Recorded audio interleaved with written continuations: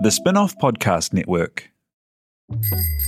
Ready to rediscover the joys of cycling? With over 300 kilometres of cycle paths across Tāmaki Makaurau, jumping on your bike and going for a ride is such a fun way to discover the city from a different perspective.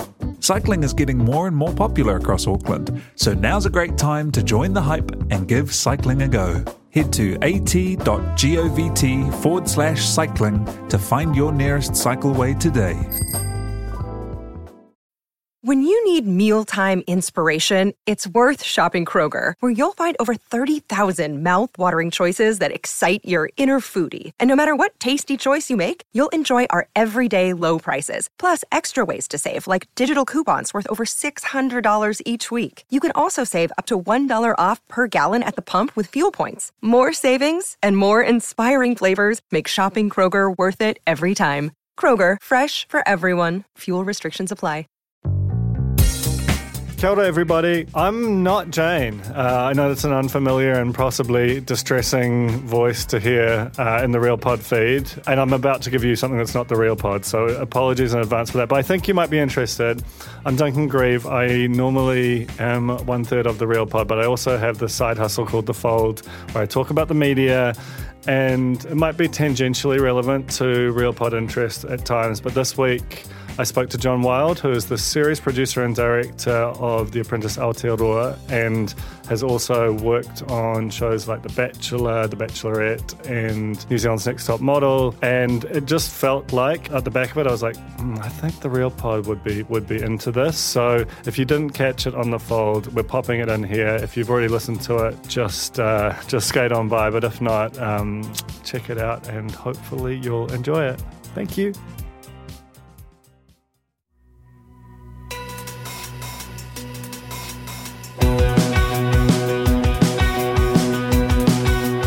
No mai hoki mai kia The Fold, e mihi nei, ko Duncan Grieve toku ingoa.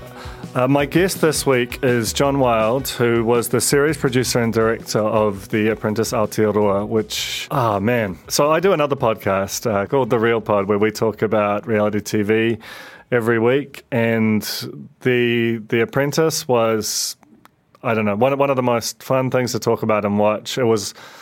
It's a throwback in that while reality TV has evolved to become 2, 3, 4 nights a week, often an hour and a half long, it's basically just sort of eaten the schedule alive and lost, for me, some of its magic in the process. The Apprentice was a tight, once a week, hour-long show, and incredible cast.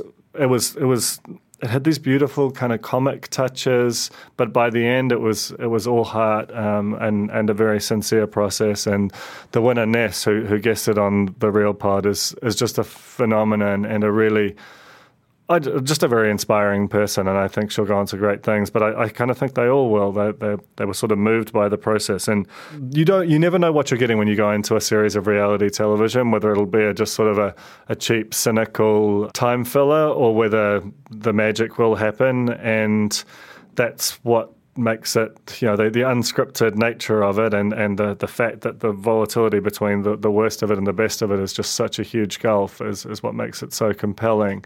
I know that for a lot of people, they have issues with reality TV, whether it's the aesthetic of it or even the fact of it, but I'm certainly not among them. So that's why it was such a privilege to sit down with John, who has worked on so many of, I think, the best reality shows. He worked on seasons 2 and 3 of New Zealand's Next Top Model, worked on The Bachelor and lately The Apprentice. And, it was a way of addressing some of those critiques, especially the producer manipulation, which he talks about, getting a sense of how important casting is, and just the way that the New Zealand character and our sort of more reserved nature feeds into our reality TV.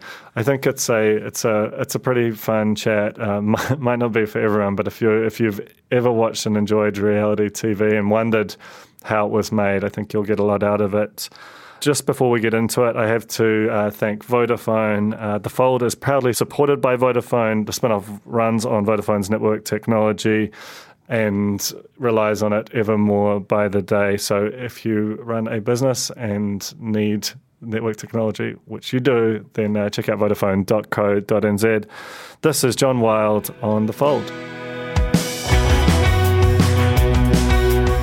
Kia ora, John, and welcome to The Fold. Kia ora. Thank you very much. Great to be here. I'm really curious. I mean, there's so much to talk about in terms of your career in the glorious industry that is reality TV. But I wanted to start by asking you what your path into the genre was. Funnily enough, far away from reality TV industry. It was actually started off in sports broadcast in the UK, B Sky B, the behemoth that is B Sky B, working under some incredible people there and learning the craft of making media and bits and pieces and producing and directing. And then towards the end of my spell there, I was there for a fair few years, somebody passed on a show that was kind of like an insert into a rugby magazine show. It was only 2 or 3 minute inserts, but it was about using the power of sport and rugby in particular to help disenfranchised children, boys in particular, on this occasion, to take them and to give them a way forward in life. So we took a couple of former rugby internationals and normally took these children from Liverpool, North Wales, some pretty tough areas to grow up in, and use these internationals to give them a positive outlook in life and show them that there is a chance if you put yourself into something. So from there, that was basically my first taste of reality TV, and I was hooked. I loved it. Because, in some ways there are more connections between, or as many connections between sports broadcasting and reality as reality and drama, in the sense of being unscripted and,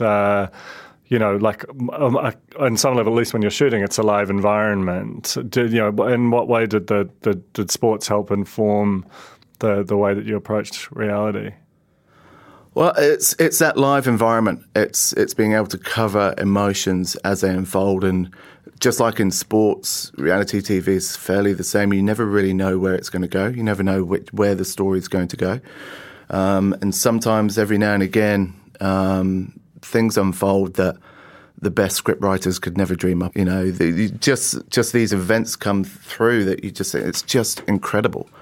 Incredible stories, incredible emotion. And that's what I got, and that's what I loved about live sports and I think I saw it yesterday, big old Tom Walsh, this big Cantabrian, won a bronze medal, which a few people would have thought he'd be a bit disappointed with. And him breaking down on national TV yesterday, it's bringing tears to my eyes now. It's just incredible, watching this big guy get emotional, and he just looked so happy, and I felt so happy for him, and I love that about sport, and that's why I also love what I do in reality TV. Were you a fan of the genre prior to, was it being a consumer of it that drew you in, or was it the experience of making that rugby show? And have you? Yeah, so just talk through your relationship with it as a consumer as opposed to a creator.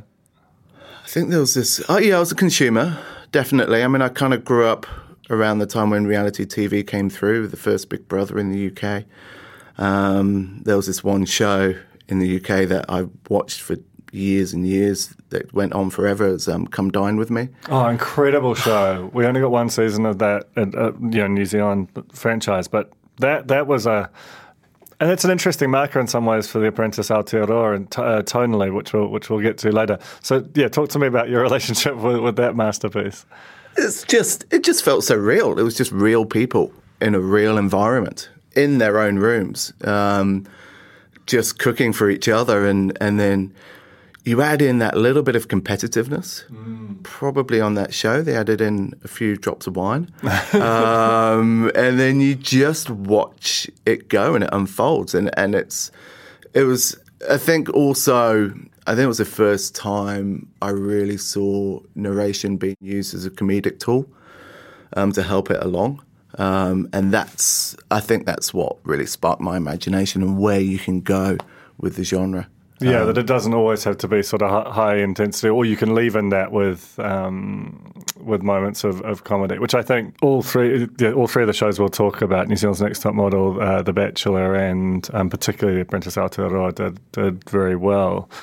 I mean, because growing up, or sort of that decade in the UK, 2000, 2010, when reality TV sort of ate the televisual world in a way, there was... It's funny, it reminds me of when there was this like musicians union in the UK which tried to get the synthesizer banned in the 70s. It felt like the sort of the elites of television drama and comedy found the idea of reality TV such an affront, and they tried to sort of create these intellectual and almost put up a wall that said this reality TV thing cannot infect our industry. Do you recall those debates, and what was your response to them? I was probably a bit young when reality TV came in, and I probably didn't really care too much at that point about the intellects. Never really have done. So I wasn't really involved in that. I just enjoyed it. Yeah. For me, it's just on a pure basis, on a basic entertainment level. Are you left feeling satisfied at the end of the show? That, for me, is what it's always come down to. And I'll let for other people to debate whether it's got intellectual merits or whether it's destabilising society or whatever they think it's doing. But for me, it just comes down to entertainment, and it always comes down to people like watching people. And if you can capture that in an authentic way, then that's all we try and do. Do you think, one thing which we've talked about on the Real Pod, which is the reality TV podcast I do alongside this, about the way that the New Zealand character is a bit more reserved. You've got a smaller population base to begin with, and so the talent pool can be quite hit and miss in terms of the quality and the way that the natural, say, American, Australian, even certain parts of English, even though they have the stiff upper lip kind of reputation, personalities, you don't have that kind of naturally aggressive, extroverted personality type isn't a cliche of New Zealand. Did you find that in the various roles you've had, whether it's, I don't know to what extent you've been involved in the casting process, that trying to get that reticent New Zealander out of its shell and giving you what you need to make the television was hard at times? Yeah, it's funny you ask that because I always kind of question myself why I moved to New Zealand to work in reality TV. You could have gone anywhere. My wife's Kiwi, and I'm glad we've ended up here. It's a fabulous country, and it hasn't been easy. But that's not to say you can't get the same results. Yes, Americans, yes, Australians are more outward in their emotions from a pretty early stage. But I think you do get the same thing from Kiwis. I think they just you have to earn their respect a bit more. I think it's all in there. Everyone's got it in them. They just have to trust you a little bit more, and then they have to realise that you're not out there to get anything negative out there from them. You're just out there to show them as they are, and hopefully that's what we do. But are you though? Yeah, because the reputation or the certainly the standing myth of reality TV is that producers or the production, to use a catch-all, manipulates people into doing or saying things that they'll later regret. And there was that show Unreal a few years ago, which provided a very sort of amplified version of that and might have contributed to the myth in some respects. But when you look back over a good decade in New Zealand reality TV, do you feel like, to what extent has that been true? Like, do people come out of it feeling like they were well represented, or do they feel in some sense betrayed at times? I think you can approach it in lots of different ways. I can only talk about my approach. And what I try to do when I'm making these shows is make it an authentic possible, as authentic a process as possible. For me, I want the contestants, the cast, to believe in what we're doing, and for them to trust us that we're not going to make them into personalities that they're not, which is also an extremely difficult thing to do. You can't, in the edit suite, to be able to change someone's personality is very hard. Now, what does happen occasionally is you do get people coming along who maybe don't understand their effect on other people. And then when that gets shown on TV, they quite rightly think, well, that's not who I am. From my perspective, the way that I like to shoot, we don't change people at all. We don't change their personalities. What they say, and we always tell them that up front. That whenever they come and join with us, anything they say, it's kind of like the Miranda rights cannot be used against it. Yeah. So they're very aware of that from the start. But in terms of manipulating people and changing their characteristics and personalities, it's not something that we go into doing. It's not something that's easily achieved. It's not something I think on a New Zealand budget you can do. I mean, that New Zealand budget thing's interesting because does that in part how much you shoot, how covered they are? Because you look at something like Married at First Sight Australia, which it feels like they're everywhere all the time. And, I mean, that's an interesting show. Like, are there any shows which you look at and you go, this is incredibly entertaining, I couldn't work on that? Like, is there a line for you internally? Because I look at that show and I find it so compelling, but I'm not sure that it should be allowed to exist in the world. Yeah. And there are others like it too. Totally Married at First Sight. I love watching it, but I can't tear myself away from it. But morally, could I work on that show? I don't think so. I find it fascinating. I love talking reality TV. I find that show fascinating because, I mean, we're talking about New Zealand budget, and yeah, we do struggle for coverage. If you watch the American shows, you watch the UK shows, they've got cameras filming 24/7. And the contestants aren't allowed out from the microscope. It's harder here because there are breaks. They know at the end of the day, we're going to stop filming. And then they can get their release there. On the bigger budgets, there is no release. Whereas Married at First Sight, it's the first time I've ever seen it, they constructed pretty much a whole series on the last series that happened off camera. The whole sort of part in New Zealand. In the Australian version I'm talking about. Yeah. And it was just phenomenal how they obviously weren't filming the party and whatever happened there on the previous series. But then that became this editorial line for the whole show. And we don't know what it was about. They didn't cover it. But they very cleverly managed to weave it in. Yeah. And that is what a good reality TV producer does. They didn't try and recreate it. They knew it was gone. They knew it was lost. They knew they didn't cover it.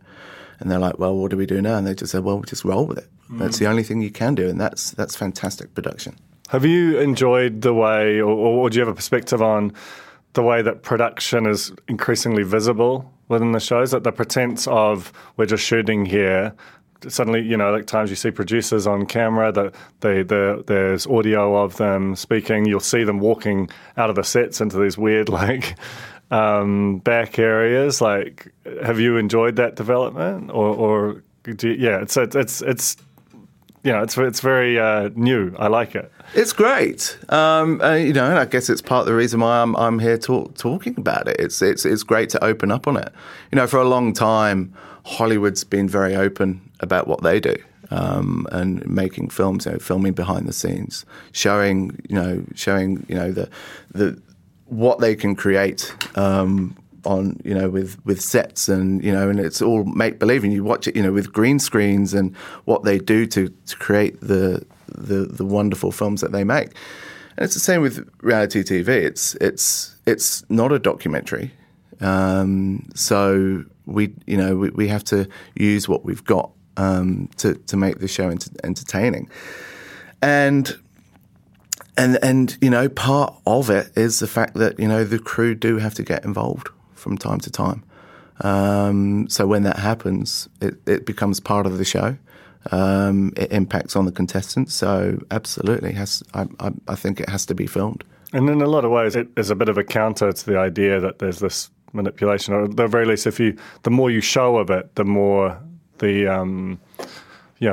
harder it is to kind of level that critique, because you're starting to see the construction on television as well as the intended action. We're just going to take a very quick break and come back with more from John Wilde on The Fold. Kia ora, Justin Giovanetti here, and I'm the political editor at The Spinoff. This podcast, like so much of the work we do at The Spinoff, is made possible by the support of our members. To find out more about The Spinoff members and how you can help us keep producing quality, independent journalism, visit members.thespinoff.co.nz and do it today. I want to talk about, I think it was your first big New Zealand reality show, and one of my favourite, one of the ones that really hooked me into the genre was New Zealand's Next Top Model. A not uncomplicated show. You're dealing with very young women, and some of them essentially still children. But that was electric television when you kind of at the time, and I think kind of was one of the first big international franchises that really felt like it had a truly kind of New Zealand flavour to it. Tell me about working on that. I think I'd just come over from the UK, and I think it was my first job here. And I'd worked with John McDonnell before on the 2007 World Cup in Paris at MediaWorks. And they said they were doing Top Model, and I was like, well, I'll come and direct. I've done a show in the UK, and they're like, oh, wow, it must be. Like, the show I did was very basic, grassroots. I came in and I met John, Anna Lynch, the producer, and blagged to them that I could direct this thing. They believed it, and away we go. I remember the next thing I'm in Wellington. I remember standing there, and it was like my first day, and there were hundreds of people walking around, and there was like a cast of 20 girls, and there were 50, and there was a big walk-in, there were cranes, and I was like just waiting, and I was just standing there, and like people were looking at me, and I was looking at them, and they were like, are you going to do anything? I was like, oh, action. There we go, let's go. And then jumped into it from there, loved the process, and working with a great production crew. So working under Anna Lynch, who's an incredible producer, learned a lot from her, and also with a great talent working with Colin Mathura-Jeffrey, which was a very interesting, exciting experience every day. Yeah, he's an exceptional human. That also, we recently rewatched the first season for the podcast based on the 10th anniversary, and they're really struck by that was a big budget show. They're just flying around New Zealand. It doesn't feel like there's any expense spared. There is more reality TV being made, it feels like now, but are the budgets shrinking, or like what's your kind of sense of how creative you need to be to give you, especially certainly the amount of TV you're having to create, as these things stretch over multiple nights, is, those things were so tight as a drum back in the day, and that's actually what was lovely about The Apprentice Aotearoa, that it was an old school throwback, just an hour a week. Thanks. Yeah, it is. I agree. I think sometimes if you're force-fed everything too quickly and you just binge watch it, you don't get a chance to think about things too much. So I love the fact that it's an hour a week, and you build that into anticipation each week. And at the end of the episode, you're like, oh, damn, I've got to wait a week for it. No, in terms of budgets, I mean, I can't say too much about the budgets. I mean, I didn't work on Top Model Series 1, so I can't say I had any. But even the thing you're describing, the cranes and all that kind of thing, I don't know if that's... there's probably still some of that. But, there is still some of that. I mean, but you use your money where you can. And the great thing about reality TV is, although it's great to make things look wonderful and scenic, the important thing is the people. The important thing is the content. Some of the greatest scenes in reality TV history have been like a static shot of a toilet door with people on microphones saying some very indiscreet stuff behind it, So, absolutely. Yeah. It's I mean, I've some of the best camera work I've ever seen from some talented people down the years has been them obscuring themselves away so that they don't impact on the content and just hiding away rather than you'd thought most cameras would get out there and put cameras in the faces, but sometimes you just have to retreat. And that's down to the operator and how they feel it. And you end up with a really wonky framing or, of kind of like just somebody's half a face or something in there, but you're getting real content. And that's always the gold. That's always what you strive for. So when it comes to, on those 3 shows, Bachelor, so you were season 1 of The Bachelor, is that right? Yes. Yeah. Were you sort of, that's again become quite an iconic season, and certainly it's very rare for any international franchise to persist as long as The Bachelor and now Bachelorette has in New Zealand. Were you sort of aware that one was a bit different from your average in terms of the quality of the casting and the storylines you were getting? You kind of know when you're filming whether you're getting what you want. And on The Bachelor, it took a wee while to get into it. Art was a bit reticent at first to get stuck in. But you just knew when we were in the middle of it, and even from an early days, it was fun. The cast were having fun. The crew were having fun. It was hard. It's always hard and pretty stressful, but that's kind of like why we do what we do. But it was a very enjoyable show to work on. I think everyone believed in what they were doing, and it was. And I think, and it all comes down to the fact that the contestants really believed in it and genuinely liked Arthur. He's quite a likeable guy. Annoyingly so. What was it, when you're working on a show that is not just competitive, but also has the added element of, like, you're trying to find love here, like you're playing with people's deepest emotions. Was that a bit of and there were a lot on that, like Danny, I think in particular, was left pretty hurt, like she was invested. How did you kind of have to evolve the craft to kind of, or what did you sort of learn through that process? Yeah, at the start it was a very positive thing. For me, it was always, it's the ultimate prize. Finding the love of your life. Yeah. And that's how I sold it to myself and to other people. It was, and then, it was the first time I'd done a show like that involved people's emotions. And I began, towards the end when everyone was really starting to get invested in each other, I saw the potential then that, people are going to be heartbroken at the end of this. And that was hard.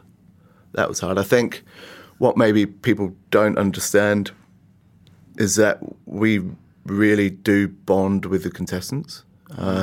We feel the emotions that they feel. And to see people heartbroken at the end is not what we're after. It's an inevitable byproduct, but it's not what you're there for. It's not what we're there for. I'm always there for the end result, for the winner, that moment of glorification and happiness. But along the way, someone's got to lose. And when you have a format like that, which is based around people's emotions and heartfelt feelings, then it's a big drop for them. That show is notorious, or the Mike Fleiss shows are for their Bible, the extent to which the whole thing is quite tightly, not scripted, but kind of controlled. How is it working with those? Do you learn a lot from that? Are they constricting? What's the vibe? Interesting. Yeah, we got on The Apprentice Aotearoa, we got sent a Bible by MGM, and it was for season 1 of the US Apprentice. Really? So I just haven't touched it. And it was like, okay, let's and we took a lot out of it. Don't get me wrong. Are you bound by it, or is it just something to help you make it? No, it's something to help us. Right. We're not bound by it, but at the same time, there are key format points that you wouldn't want to and cannot Otherwise, change. I mean, that's kind of what you're paying for, right? Absolutely. Yeah. So, I mean, the difficult one on The Apprentice is obviously the "you're fired" comment, which seems very dated nowadays. Yeah. It also doesn't really happen in a New Zealand context in the same way. We don't have fire at will. Like legally, it doesn't really work like that here. No, and it was difficult, and it was I think it was difficult for Mike to say every time. Not easy for anyone. The finger points. We're going to get into that. We probably should. Rate him on his finger pointing, and do you believe that our ranking accurately captured his progression as a finger pointer over the course of the series? Oh, he improved. By the end of it, that was a scary finger. He never wanted it to come anywhere near you. That's for sure. So let's talk about The Apprentice Aotearoa. Did you have any kind of apprehension coming into it based on the fact that the big star of the US Apprentice had been, probably the worst president and one of the most toxic forces in humanity, and at the time it was announced he was still in office, that the brand had been tainted by that? You know what? I didn't. I was lucky enough coming from the UK to have watched The Apprentice UK from its inception and seen it grow. And I've always thought that was just an absolutely wonderful masterpiece. And I just tried to replicate that version. So, I mean, it's quite interesting. Every country has a little twist on things. Kind of reveals their sort of business culture in some respects. It does, and it was a lot more grassroots, a lot more down to earth. It showed the contestants going to business estates and working out of just factories and showing the dirty side of business, and the hard graft side of business, which is where Lord Sugar came from. So they embraced all of that side of things, and I knew that if we embraced that side, that's a much more Kiwi version of business, just kind of like that grassroots startup connection, which is what Kiwis are fantastic at, wonderfully creative, and also dogged in their pursuit to get their startups going. You were blessed with this cast. It's just such a special group, both the contestants and the judges. Were you involved in that process, and how confident were you going? Did you have an inkling again going in that this was going to be one of the all-time greats? Yeah, the casting process is always really interesting. Sometimes you get thousands of applications, and sometimes you get 42. Yeah. Was this more of a 42? I was just talking to a friend who, checked in on LinkedIn for the first time in 3 months and found a message from her saying, would you like to be on The Apprentice? We had a wonderful casting producer who worked incredibly hard to spread the net far and wide. And we put out a call to action through TVNZ, and the network helped host that, facilitate that. At the end of the day, we didn't get many applications in. The ones we got in were absolute gold. Yeah, and that's in some ways that's better, right, than dealing with thousands of people queuing out the door and all of them duds. It saved a lot of time and effort, and you get the videos in, you never really. And then I come in and I kind of met them all, and then and we knew from an early stage that we had the right cast, because it's so different to making any other kind of TV, especially sort of drama, where you put all your efforts into your script, and then and you hire incredible script writers and develop the stories, and what you've got to start off with, and what we do, your script is in the cast, as someone once told me. It's all about the casting. And if you don't have the right cast, then you won't end up with the product that you're after. Yeah, I know. It was a very special season. That's all we have time for. But thank you so much for coming on here, John. Absolutely loved your work, and particularly The Apprentice is just I'll remember that a long time. So yeah, thanks very much. Thank you very much. Can I quickly say it wasn't just me. There's a whole big factory behind me making it work out. So, but thanks for bringing me in. Cheers. That was John Wild on The Fold. I just want to thank Te Ahe Butler for recording me today, Jane Yee for running the Spin-Off Podcast Network, the Spin-Off members for making the Spin-Off happen every single day, and Vodafone for bringing you The Fold. Cheers.